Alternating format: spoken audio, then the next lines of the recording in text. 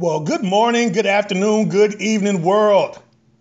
I am Minister Adrian L. Robinson II, aka Minister Rob or Rev Rob, and welcome to Deeper in the Word, where we talk about the real of Scripture with people who actually know and understand it, so that you can come away with a better understanding of what certain things in the Bible mean, how they relate to your life and experience, and how you can apply something written or something that was written so long ago to what you're going through right now.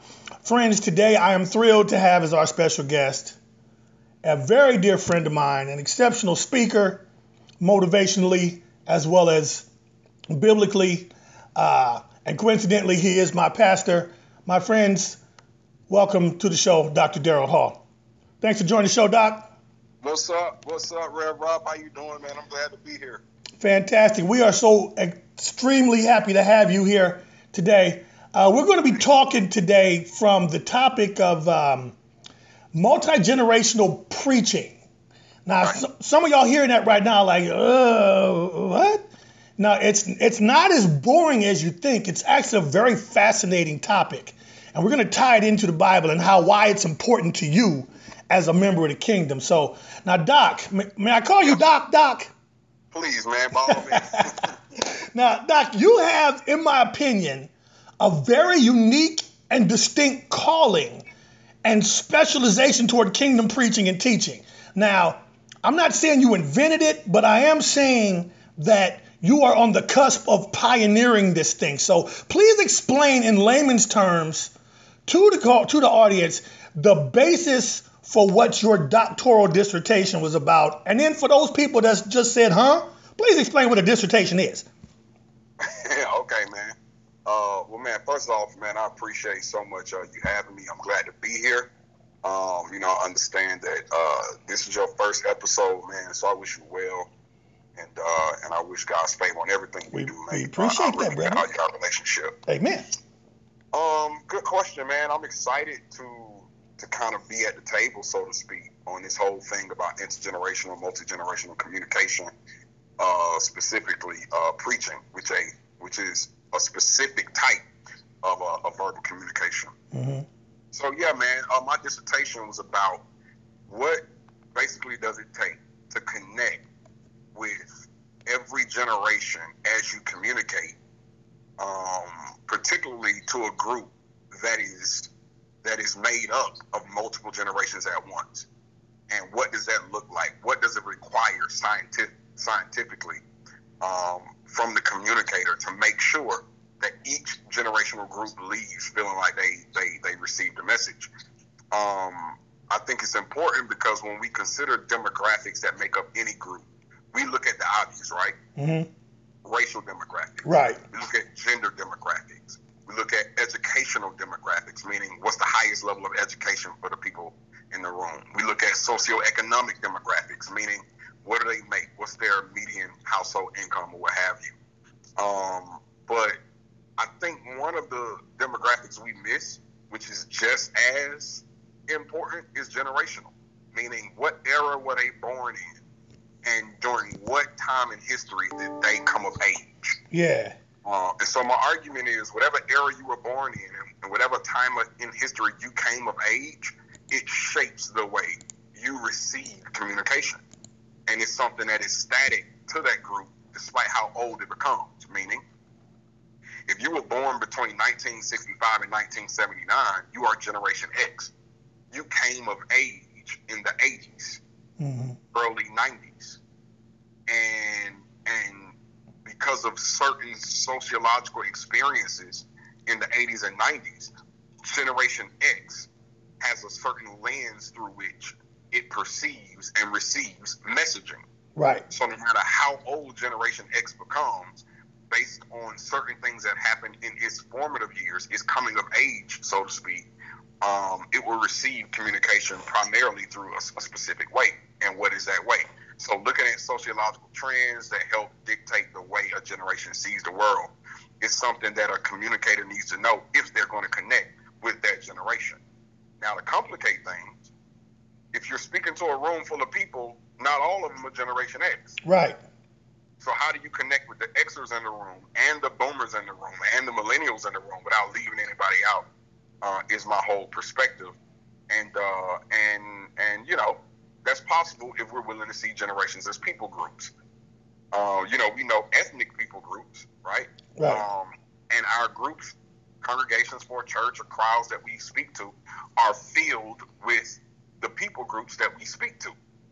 It's also empty of the people groups we don't speak to. Mm. So if I only speak English, I shouldn't expect that somebody who only speaks Spanish will be present in a group that I routinely speak to. The same is true generationally.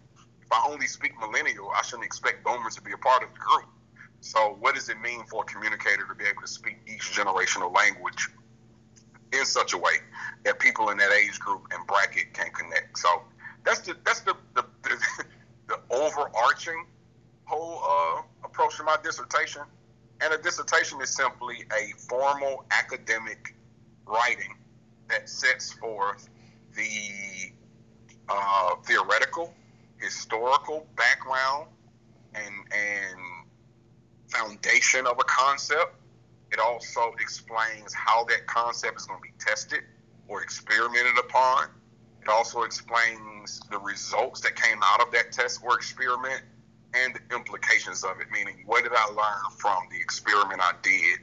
How does that apply? Okay, so it's a formal academic writing in that way. So this was a heavy undertaking that involved a lot of research, a lot of crunching of numbers, a lot of statistical comparisons, and essentially what you're saying here is that the multi-generational preacher or teacher becomes the best type, the most effective type is the one who is able to speak the language of the different generations that are making up the group they're talking to. So, Right. and that's a lot of times it's interesting because we see a disconnect in our current churches with some of the senior saints, some of the older folks and the youth, and whether or not it's an unwillingness for one side to understand the other, or just an outright sensibility of, I don't get it. Therein lies the need to bring together the congregation because you're able to speak to everybody in their language at the same time. Yeah. So it's interesting because I was privileged to actually be a part of that study, and I know for a fact that some well-esteemed, very high-credentialed people in academia read your dissertation and happened to think it was one of the most well-researched and well-founded dissertations that they had ever read. And me personally, I thought it was one of the most eye-opening studies ever conducted, because what we're seeing here is that there is a way for someone who's been preaching for 50 years and suddenly sees a loss of youth membership to flip it to where now he can appeal to them and started bringing them back into the church. Yep. Yeah, that's the hope.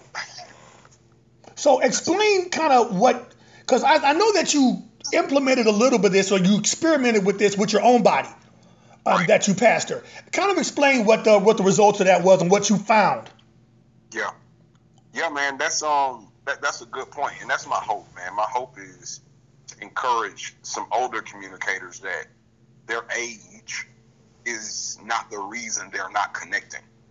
I think we make a mistake, particularly in churches, where we just consider it them old folks or these young people. Yeah.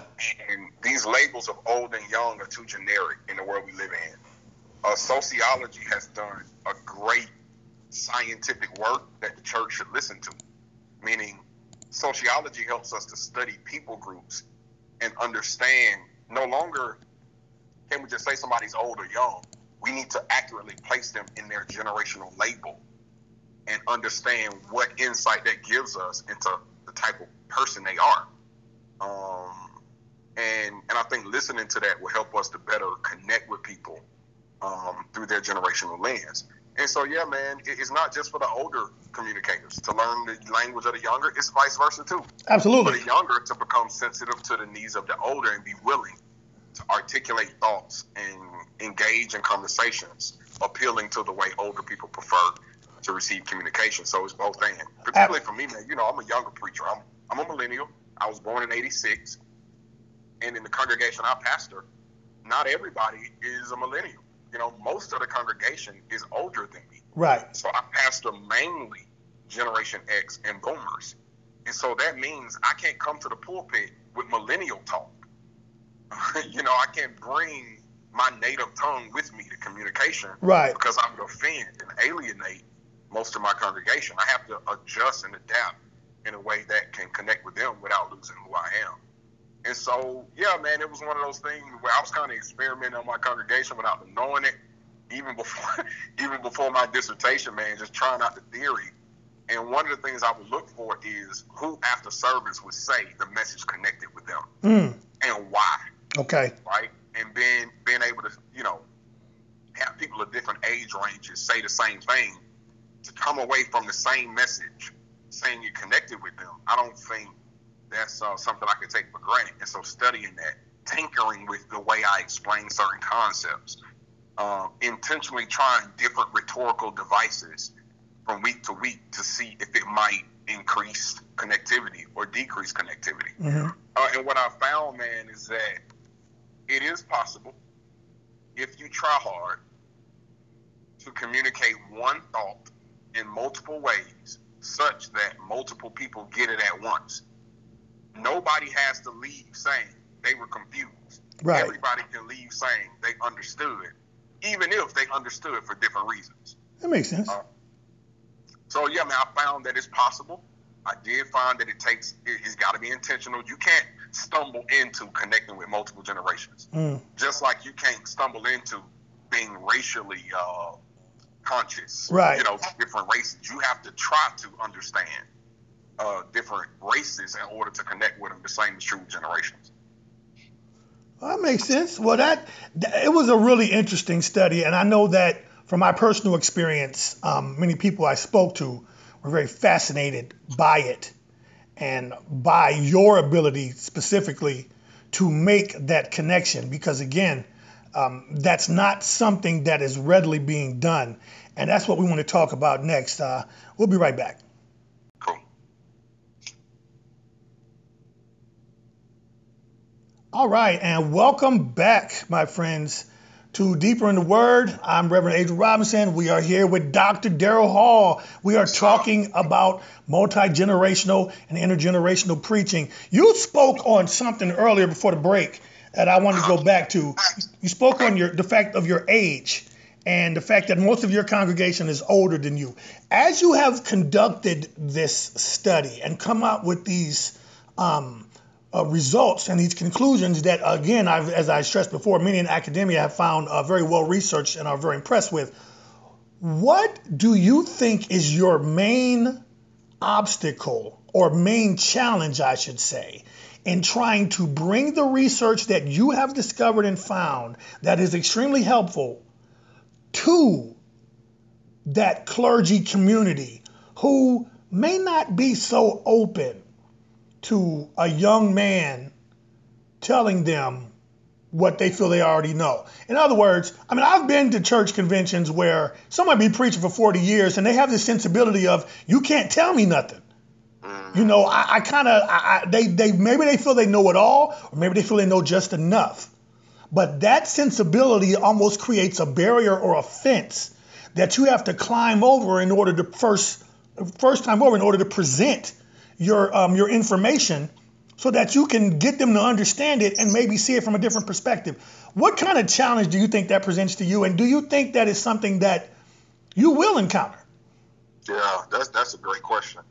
I think there are multiple obstacles, man, to be honest, with helping communicators of any age be willing to at least listen to what I have to say. I think the first one is lethargy, meaning just laziness. Mm-hmm. I think when you've done something, even if you haven't done it at the best of your abilities, when you've done it, though, for a significant amount of time, sometimes you can mistake longevity for effectiveness. Just because you've been doing it a long time don't mean that you've been doing it well for a long time. Mm-hmm. But when you become Ain't that the truth? when you become okay with the current results you're getting, lethargy, laziness can set in. That's good. And particularly when it comes to communicating and speaking, I don't know if we tinker enough, if we question enough some of the things we've learned about communicating. We just kind of mimic. We just kind of emulate. Well, give me we see. Give me example. Give me an example of what you mean. So particularly in preaching, okay. Despite the age of the preacher, when you're a younger preacher, what you do is you find some older preachers that you like, and you replicate things you see them do, even if you don't know why they do. Right. To the extent that you may mimic their intonation. You're right. trying to make your voice sound like theirs. You may mimic the way they outline a message without asking why. Yeah. You may mimic their theology without even knowing where they fall on the theological spectrum. So you just kind of find who you think is good, who you think is charismatic, who you think kind of is similar to your style, and then you just do what you see them do without ever asking why they do it, and without ever wondering if they even know why they do it. It's one of those things where you can just pick up the tradition of an art form without learning the science behind it. I think you got to learn the science behind something you do before you can appreciate the art of it. You got to question the science, learn the science, study the science, become a student of it. And there's a science to preaching, there's a science to communication. And so before I can just find the artist and their unique expression, I got to become a student of the art form to be able to critique even why people I look up to do what they do. Right. And sometimes that's a lot of work. You could just be lazy and you could just replicate. You see the same thing in hip hop, right? Mm-hmm. There's a science to poetry, a science to making music. But what you find is, particularly in this generation of mumble rapping, where a lot of people just get in, dope beat, cool hook, terrible lyrics, but they just want radio. They just want streams. Right. It's very few students of hip hop. Exactly. Who actually trace the origins of it. Exactly. What it means culturally. What its original intent was. Who were some of the historical shapers of this art form. Mm-hmm. Instead, they just jump in on a dope beat and they mimic mumble rap, and they just one-hitter quitters, one-hit wonders. And they say what they think people want to hear. Yeah, without, really studying the history of it. Yeah. And then implementing a unique artistic approach to it. So, that's one of the obstacles. I think another obstacle is not just laziness and lethargy. Another obstacle is doubt, right? Mm-hmm. Doubt, particularly for older communicators. Doubt that they are able to learn something new and they have time to implement it. Wow. I think you hear this phraseology, this cliche, old dogs can't learn tricks. I disagree with that. I think you only become old when you choose to stop learning. That's good. So my hope is that older communicators won't just look at what I'm saying and feel like they can't do it. Like, my hope is that they will appreciate the fundamentals of what I'm trying to teach and not be distracted by what they may perceive as a unique talent. Gotcha. Yeah. There are fundamentals to playing basketball. Now, LeBron James has a unique talent where he can take the fundamentals and expound upon them in ways that other people physically can't. Mm-hmm. But that doesn't mean you can't learn the fundamentals of playing basketball from LeBron James. True. All right? Or any other unique talent. True. So I'm not saying it to say, I'm not trying to say I'm LeBron James. What I'm saying is we all have unique talents. But there are fundamentals to what we do. And so I believe that this intergenerational communication addresses the fundamentals of communication.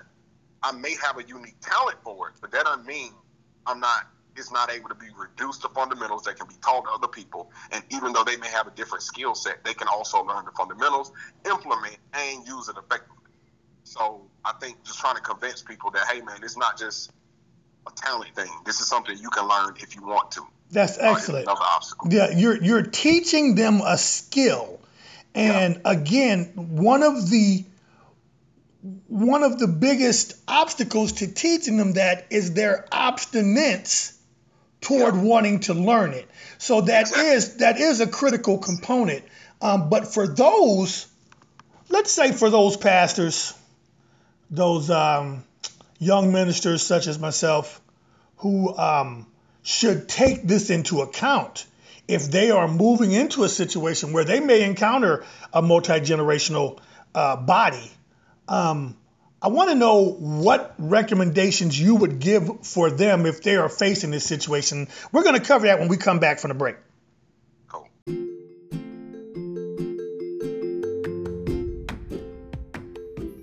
At Benevolent Faith Ministries, we believe a benevolent God deserves a benevolent faith. Visit us on the web today at benevolentfaithministries.org and learn more about our giving partnerships and how you can be the church without the need of any building. That's benevolentfaithministries.org. Log on today.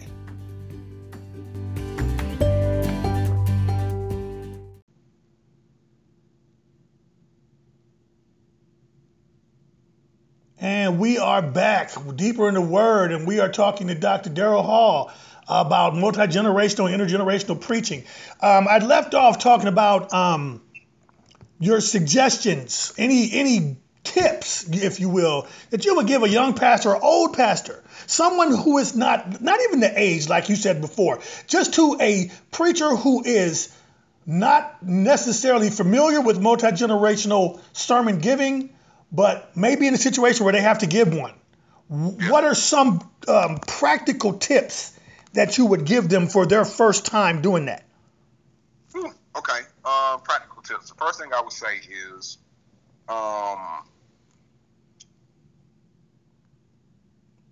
don't be in your head about it. This is not something I want. I don't want to communicate nervousness and anxiety. Right.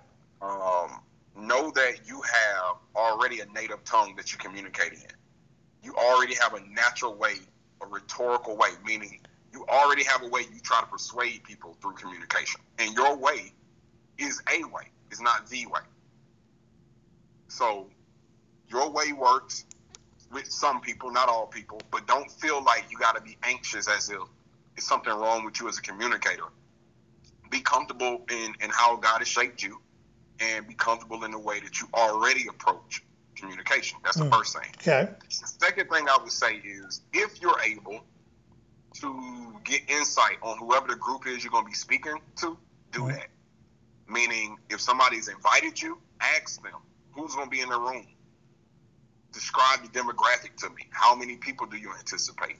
What do I need to know about these people? Meaning, try to find somebody you can ask as many questions as you can about this particular speaking opportunity, and keep that in mind as you communicate. Okay. That's another thing. I think the third thing I would say is this: whatever you do it on purpose. See, whenever we give a sermon, a speech, or a talk, it has to be going somewhere, and the speaker has to know where it's going and skillfully take it there. Right. I think the mistake we make, especially in church environments, is when we say, we blame what we call Holy Spirit is really a spiritual way to cover up, I was lost. I didn't know where I was going to begin with. Oh, wow. Now you teach See what I'm saying? Uh-huh. Now, the Holy Spirit is going to always take over and always use the talk or the sermon in a way only the Holy Spirit can determine. Lord willing. That doesn't mean I don't come up to the speaking moment with an intended goal. Mm-hmm. Here's the other thing. Even when I'm driving the speech and the sermon, the Holy Spirit is going to make it apply to the hearts of people in unique ways. Amen. That even I didn't anticipate. Right. The Holy Spirit is not an excuse to not be intentional in my communication. Amen. Amen. I need to know what my goal is. I need to know where I'm trying to get people to. And I need to think about everything I'm going to say and how I'm going to say it to get them there. Meaning, if I'm going to use humor, why am I going to use humor? Where am I going to use humor? If I'm going to use a quote, why am I using a quote? Who am I quoting? If I'm going to use an analogy, what analogy am I going to use? Why that analogy? Like, these things can't be haphazard. It's got to be intentional. It's got to be an effort that I'm putting in. This is the work of communicating. Yeah. And that's how I would encourage them. Excellent. I mean, like I said, from somebody like me, that is very sound advice. We're running out of time here, but I did want to get to this last point. I wanted to get your opinion on this current debate between multi-generational and intergenerational preaching, because we've kind of been hinting at that word intergenerational, but we've spent the majority of this conversation talking about multi-generational preaching. Essentially, as I understand it, and I want you to give me your understanding as well, the difference between the two is that one integrates the body more together and one separates them more. So what are your thoughts on multi-generational versus intergenerational preaching? And do you think it makes a difference to do one over the other, or one is more significant to the other? Just give me your thoughts on that as we close. All right. So, my thoughts is this. The goal should be enter. And I'll kind of explain it. I'm trying to use a couple of analogies here to make it make sense. Okay. But before I get to trying to depict it, let me try to describe it. Multi-generational is to say there are different aspects to our group. Intergenerational is to say we are trying to do the work to mix it together into one unique potion. Mm-hmm. Right?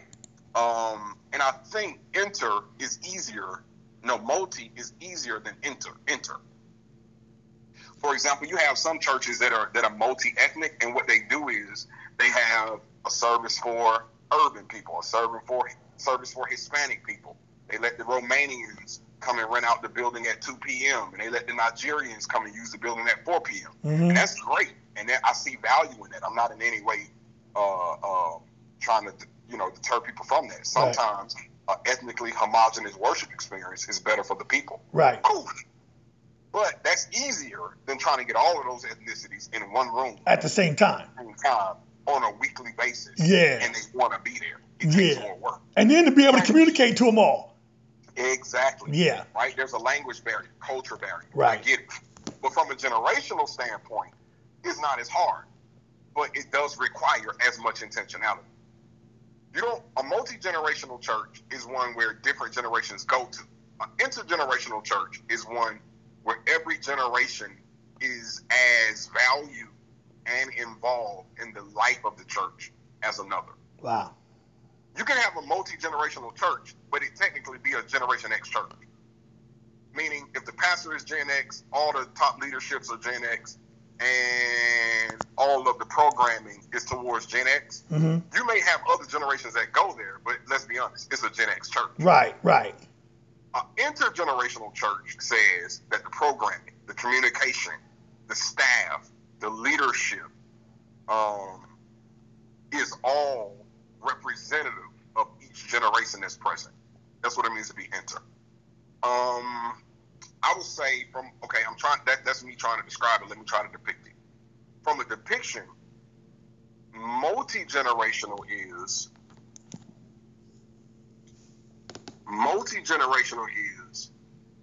I'm from the South. Let me try it this way. Okay. Multi-generational is I got eggs, grits, and sausage on a plate that I'm going to eat for breakfast. Mm-hmm. Intergenerational is I'm going to mix those eggs and grits, chop up that sausage, mix it all together, and eat it that way. I know it's a country picture, but I'm a country boy. Right. Let me say it this way. Multi-generational